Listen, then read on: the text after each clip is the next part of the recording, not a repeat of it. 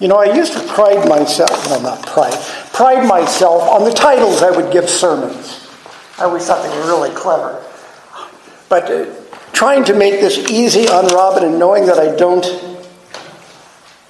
finish up often until Sunday morning, and therefore come up with the real title that I should have. The real title, instead of those who speak and those who minister, it really should be As Through the Dirt. Okay? It really should be As Through the Dirt. I'm continuing today to teach you things that I have always been taught wrong. And it's not that I'm putting a new spin on these things, but as I read truly orthodox teachers, commenters on the Bible, things become rather absolutely clear. There is one thing in this sermon that is my own take that I have not found anywhere else, and I will let you know when I get there so you can disregard it if you like, okay? But today in our studies in Acts, we're at, like I say, another passage where I've been taught something all of my life that ain't necessarily so. This passage today, which is Acts 6, 1 through 4, just 4 verses, but has always been presented to me as the calling of the first deacons. Well, it is, and it isn't. Luke never calls them deacons in this passage. And the fact of the matter is, this was written late enough that Paul has already given in 1 Timothy the guidelines for elders and deacons, the qualifications. Deacons were an office in the church at the time this was written. And yet Luke does not call these men, the choosing of the 7, deacons. Instead, the apostles, when confronted with the problem we're going to see here, say it is not fitting that we should leave our teaching to wait tables. Okay? And that is the word, believe it or not, deacon, used there. The apostles saying, we're not going to leave our teaching to wait tables, to do the work of a servant. Because I've also always been taught that deacon means servant. Well, again, yes and no. And we're going to cover all of that kind of thing today. Deacon and servant have a relationship that is closer to a synonym than it is to a description. In John 2, Jesus and his disciples have been invited to a wedding in Cana. Unfortunately, due to poor planning or a thirsty crowd, the wine has run out. Jesus' mother tells him about the problem, and Jesus says, and you all know this, "Woman, what has this to do with me? My hour has not yet come." And it says in verse 5, Mary, his mother, said to the servants, "Do whatever he tells you." Okay, in this usage, diakonos, used here, means servants, proving absolutely nothing of my point. I just wanted to put that out, because we're going to look at a few examples of how the word diakonos, deacon, is used in the Bible. In Matthew 22, again, talking about a wedding, this is the parable of the wedding feast. There was a man at the wedding with no wedding garments, and the king was apoplectic. Verse 13. Then the king said to the attendants, "Bind him hand and foot and cast him into the outer darkness. In that place where there will be weeping and gnashing of teeth." In this case, diakonos is attendants. Okay? Used that way. And it would seem a little unfair that the man be thrown into the outer darkness because he'd been pulled off the street. However, it has a bigger point. Of course, Jesus is talking about hearing the gospel preached, but not putting on Christ's righteousness. So, that has to do with nothing. I just want to make sure I wasn't being incredibly flippant. In 1 Corinthians 3:5, Paul asks, "What then is Apollos? What is Paul? Servants through whom you believed, as the Lord assigned to each." Diakonos here is a preacher of God's word in the form of both Apollos and Paul. In Romans 15:8, Paul says, "For I tell you that Christ became a servant to the circumcised to show God's truthfulness in order to confirm the promises given to the patriarchs." The diakonos, the deacon here, is Jesus Christ, okay? Called a servant to the uncircumcised. In 2 Timothy 5, the diakonos is an evangelist. It says, "As for you, always be sober-minded, endure suffering, do the work of an evangelist, fulfill your ministry." And in Hebrews 6:10, it says, "For God is not unjust so as to overlook your work and the love that you have shown for his name in serving the saints as you still do." And a diakonos is one who serves God and his saints in this. So it is a multi-purpose word. It's useful, but what does it actually mean? Okay? What is the actual literal meaning of diakonos? And I gave it to you early. The word actually means as through the dirt. And so now I had to sit back. It's often used of waiting on tables or being a busboy, basically, okay? Which is what the waiting of tables was there. They didn't have a menu. And I sit here and I could not find, this is my teaching, I could not find this in anything. Why does diakonos mean as through the dirt and yet apply to waiting tables or being a busboy? And you've all seen Leonardo da Vinci's painting of the Last Supper, right? Magnificent painting.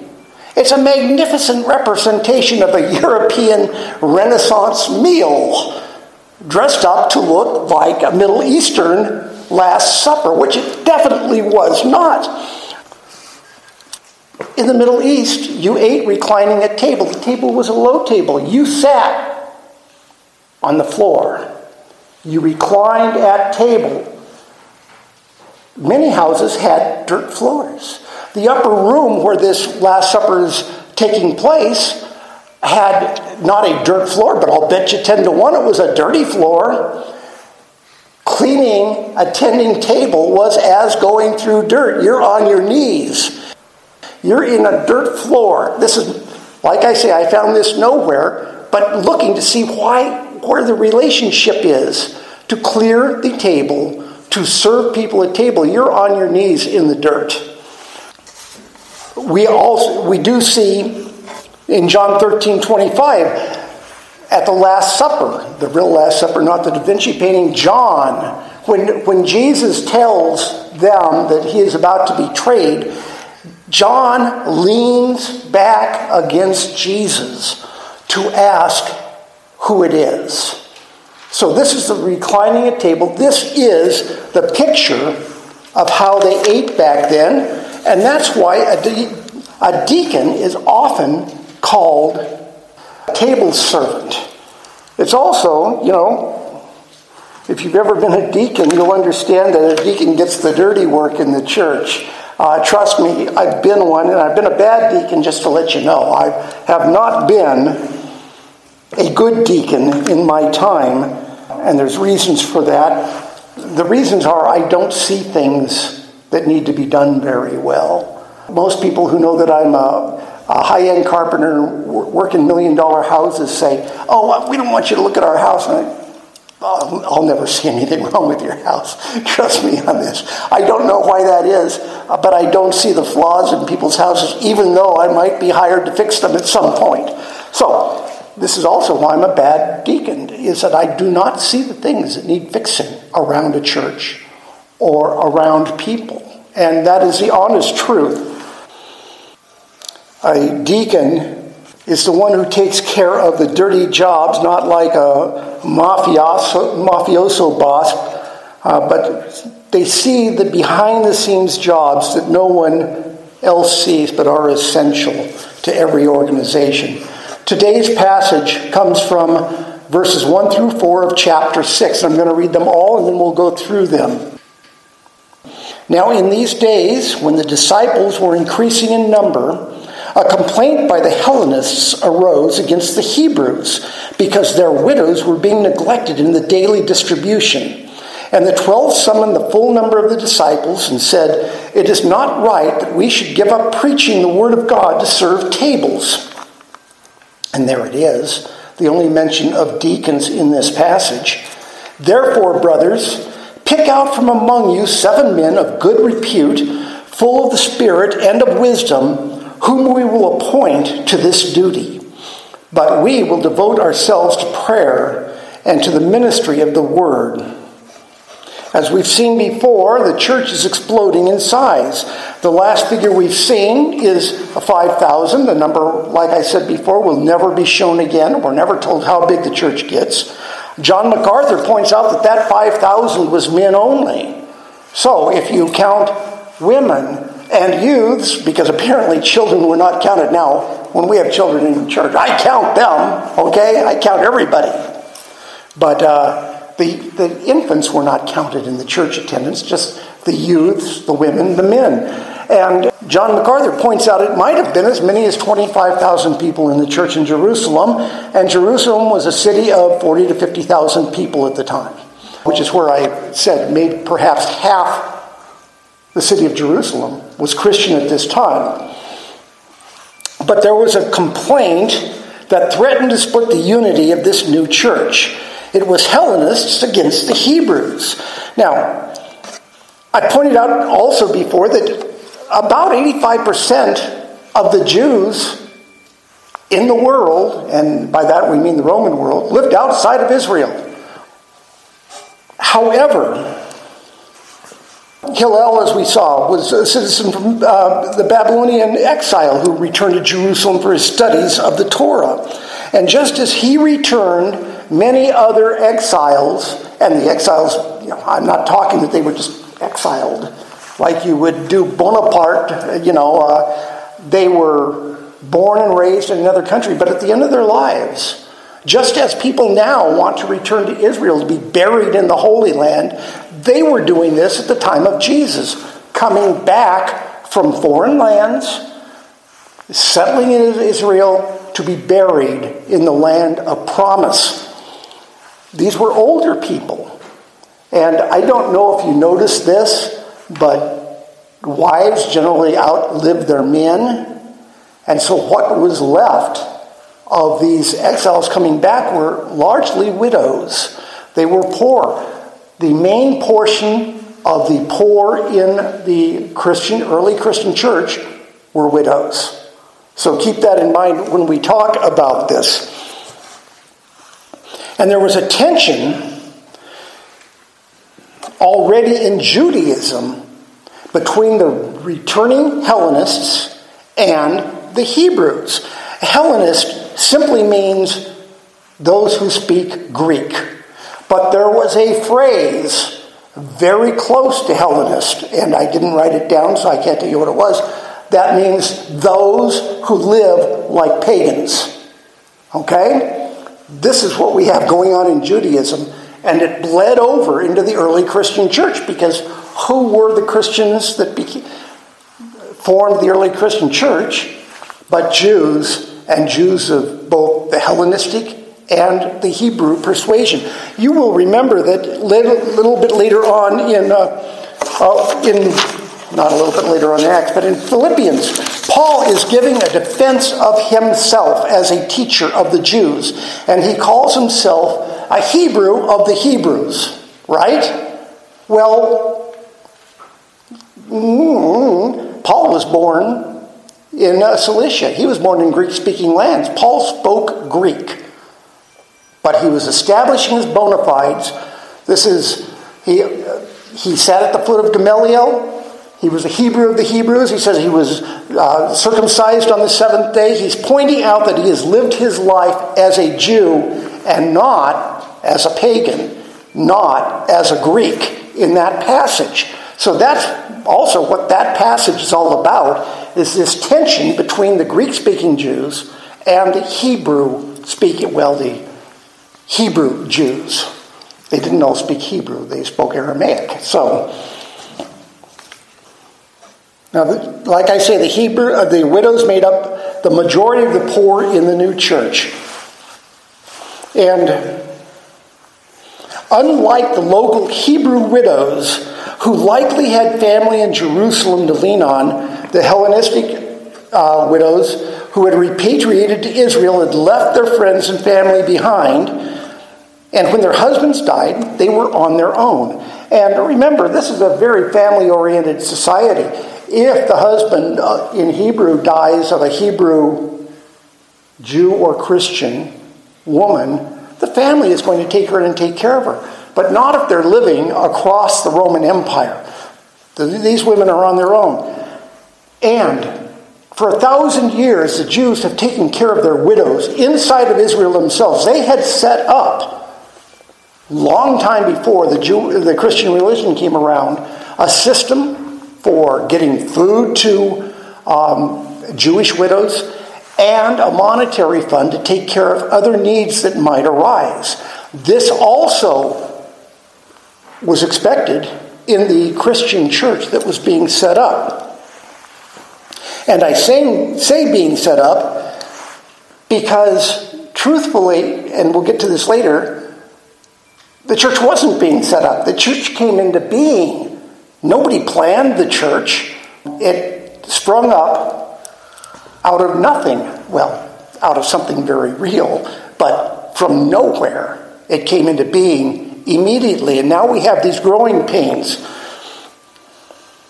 Verse 2 says, "And the 12 summoned the full number of the disciples and said, 'It is not right that we should give up preaching the word of God to serve tables.'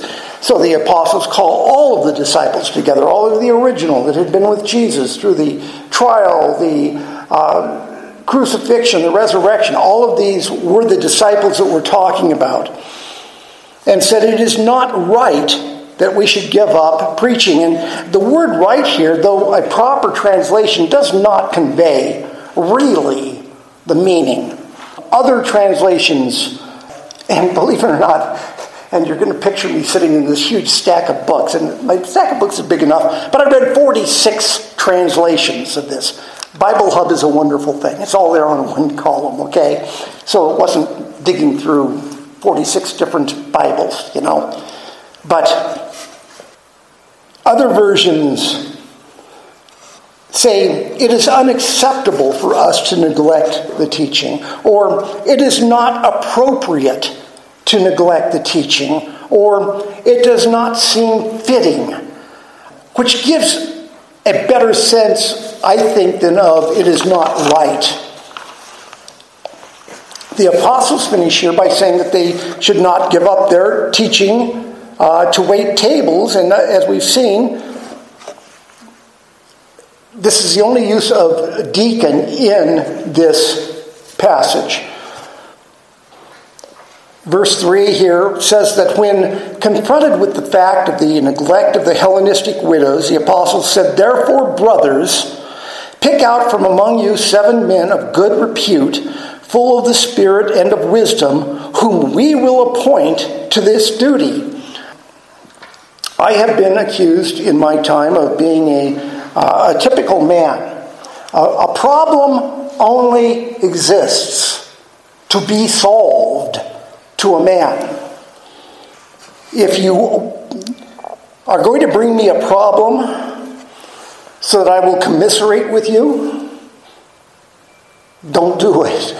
I'm not going to talk about the problem. My mind immediately goes to, how do we fix this?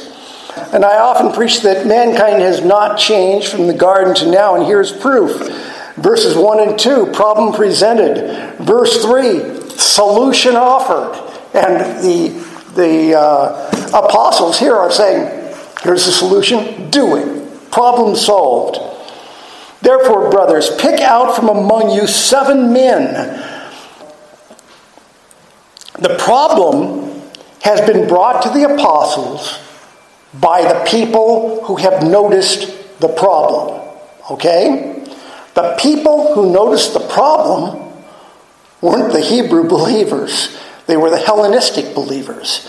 It was their widows who were being neglected. The people who brought the problem to the apostles were Hellenistic Christians as opposed to Hebrew Christians.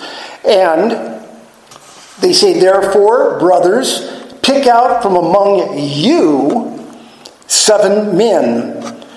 They want people close to the problem, people who maybe knew some of the widows, people who, these were, and I hate this term, but you see it all the time, their people, okay? Christianity is supposed to be, in Christianity, everybody's supposed to be your people. But people were identifying with the Hellenistic Jews, and this is not being taught to say that that's wrong. I think it's natural that we identify with those that we know best, and these men brought the problem that they saw. And the disciples, the apostles, in their brilliance and under the influence of the Holy Spirit, said, well, the people who are most going to pay attention to solving this problem are the ones who are closest to the people who have the problem. And the apostles said to these men, you who know your community, who know these widows, you who are a part of their everyday lives, pick 7 good men, responsible men, wise men, men full of the Holy Spirit. And it is they that the apostles will appoint to take care of this problem. They will be the men who wait tables. And frankly, if it's for a bunch of widows, this is going to be crawling through dirt. Okay, it's going to be a tough job. Different translation. Oh, and here's another thing: different translations of this passage don't say waiting tables. Some of them say handling finances. Okay. And they're not wrong in that translation. If I didn't forget everything after I preach it, okay, if I was young enough to retain knowledge, I would end up being a very, very smart person. The Latin word for the Greek word for table here is the word trapeza. Okay, well, trapeza can mean blanket. It can mean a riverbank. It can mean a food table, which it normally does. But when Jesus came in on triumphantly to Jerusalem and went to the temple and overturned the tables of the money changers, he overturned the money changers' trapezas. Okay? It's where money was handled. It was where finances were dealt. Remember that in the usage of these words, because it means so many different things, it's in the context that it's being used that determines what it is. And in the context of taking care of the widows, both food distribution and finances are mentioned. So actually, the translation of the word that's used there is just as accurate to say handle the finances as wait tables or take care of food.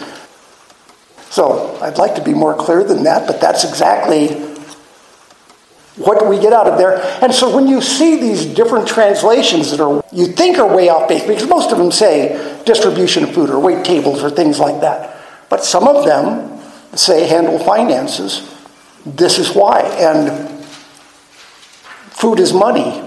So I'm not going to sit here and say that those translations were wrong. One of them is a very good translation, the Holman translation of the Bible, which Niels, when he was going to college, they referred to it as the Southern Baptist translation of the Holy Scriptures. So the Holman is a good one that does translate it that way.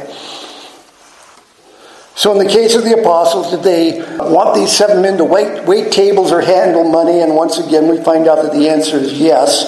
They wanted They wanted to preach the word and pray. That was their calling and what they needed to be doing at that point in the new church's history. You might say taking care of the widows is really, really important. And yes, it is. And that's why they handled it as quickly as they did. Is that the apostles needed to be preaching the word and teaching the new converts. I said at the outset of this message that despite what I've been taught all my life, this passage does not show the beginning of the office of deacon. But what we do have here, what was it? Winston Churchill said, beginning of the end, it's the end of the beginning.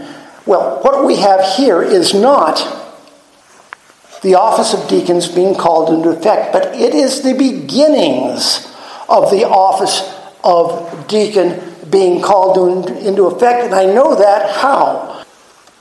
I know it because when the office of deacon gets established, they call it deacons, which does not at this point really have that much to do with what the original problem is.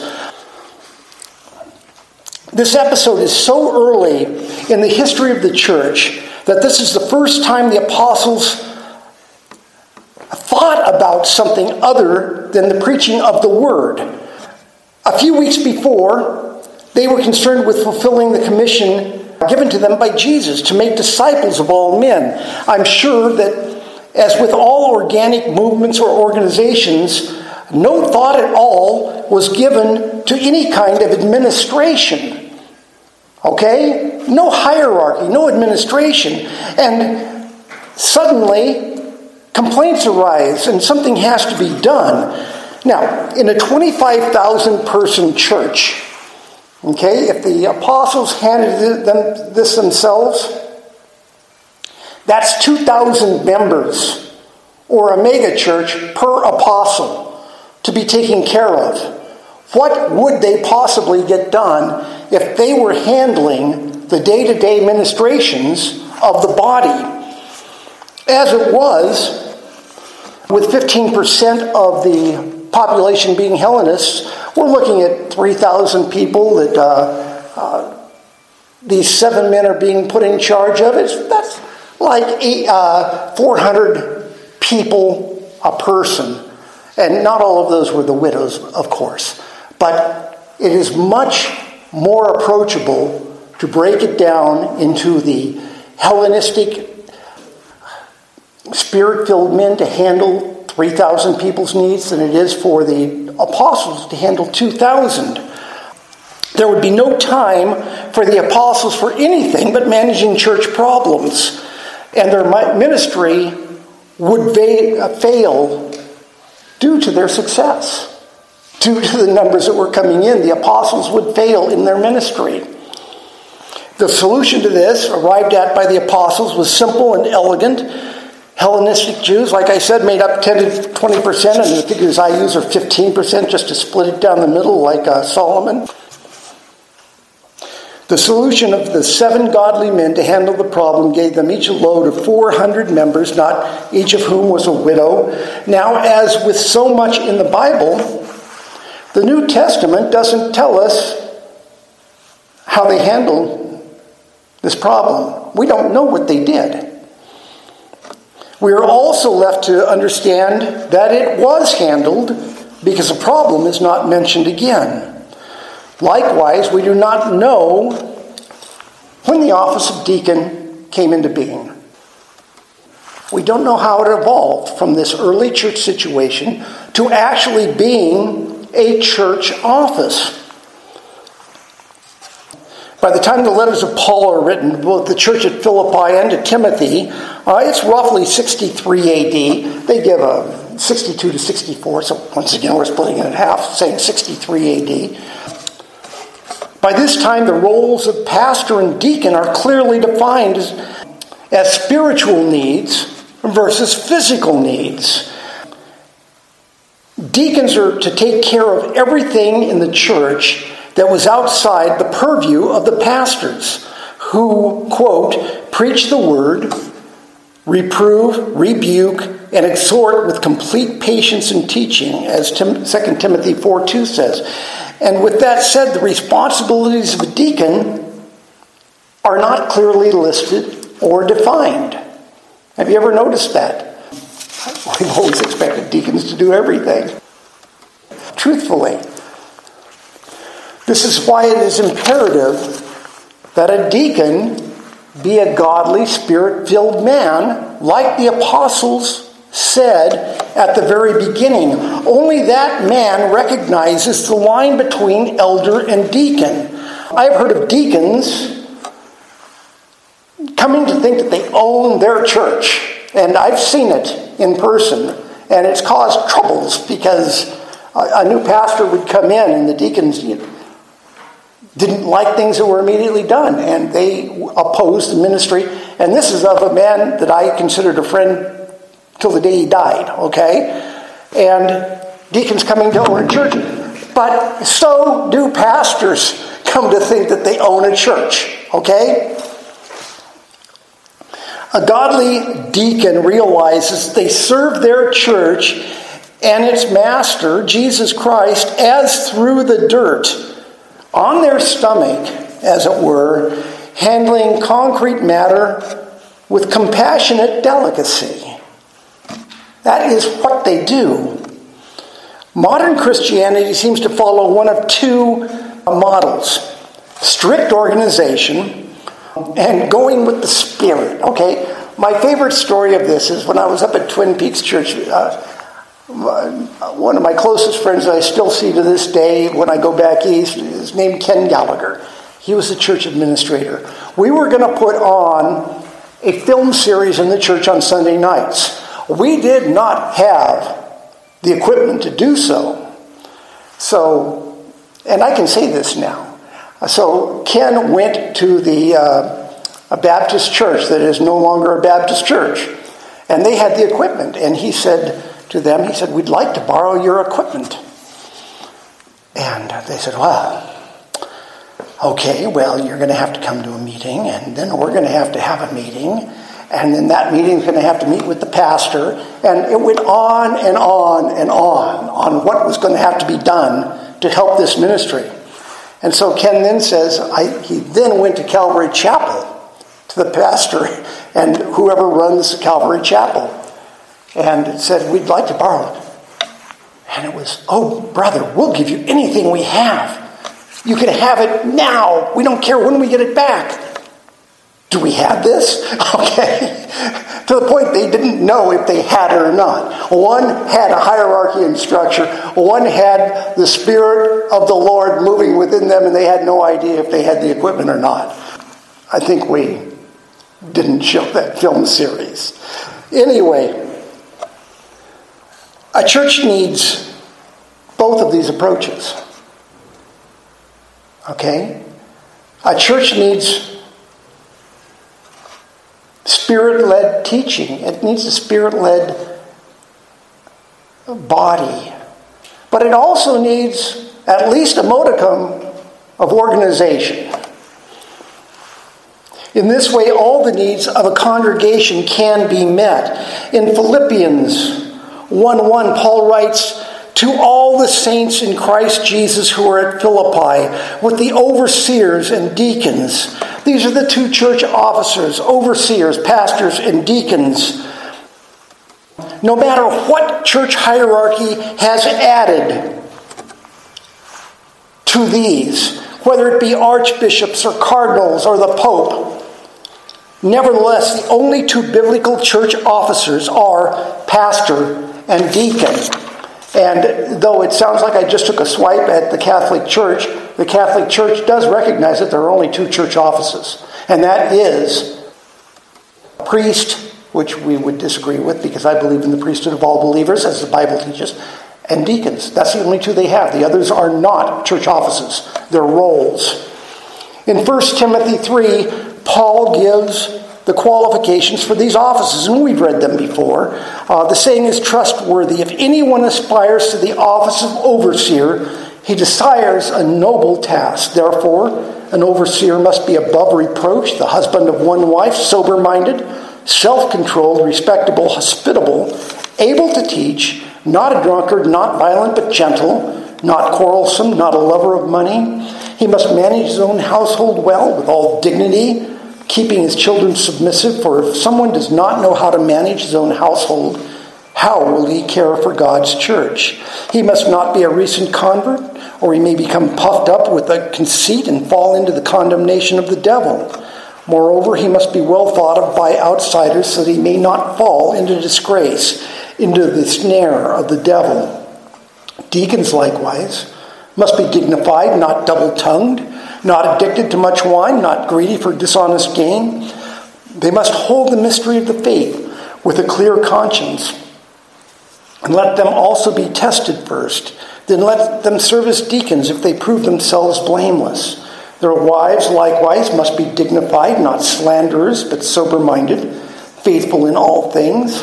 Let deacons each be the husband of one wife, managing their children and their own household as well. For those who serve well as deacons gain a good standing for themselves and also great confidence in the faith that is in Christ Jesus. The qualifications for overseer and deacon largely overlap. One difference, the other is that a deacon need not be able to teach. Now,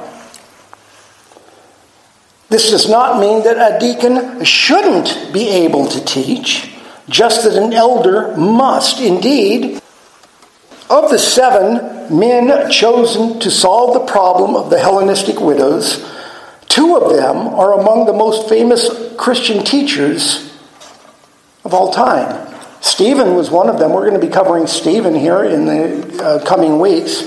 And Philip of the Ethiopian eunuch fame. Philip the evangelist, as he's known throughout history, is one of the others. The evangelist sounds like perhaps he could teach, right? But despite the difference in the qualifications between pastors and deacons, one thing is clear from our passage today. Both offices are necessary for a correctly functioning church. The teaching ministry of a church gets the spotlight. I mean, we've all heard about celebrity pastors, right? John MacArthur, Alistair Begg, Chuck Swindoll, John Piper, and on, just to name a few. There has never been a celebrity deacon in the history of the church. Trust me on this, okay? And if you doubt me, name one, okay? There's never been a celebrity deacon except with God. In 1 Timothy 3:13, Paul says, again, those who have served well as deacons obtain for themselves a good standing and great boldness in the faith which is in Christ Jesus. As the Apostle Peter said in 1 Peter 4:10 through 11, as each has received a gift, use it to serve one another as good stewards of God's varied grace. Whoever speaks, as one who speaks oracles of God. Whoever serves, as one who serves by the strength that God supplies, in order that in everything God may be glorified through Jesus Christ. To him belong glory and dominion forever and ever. And I like that. Those who speak and those who minister, elder and deacon. Amen. Let's close in prayer.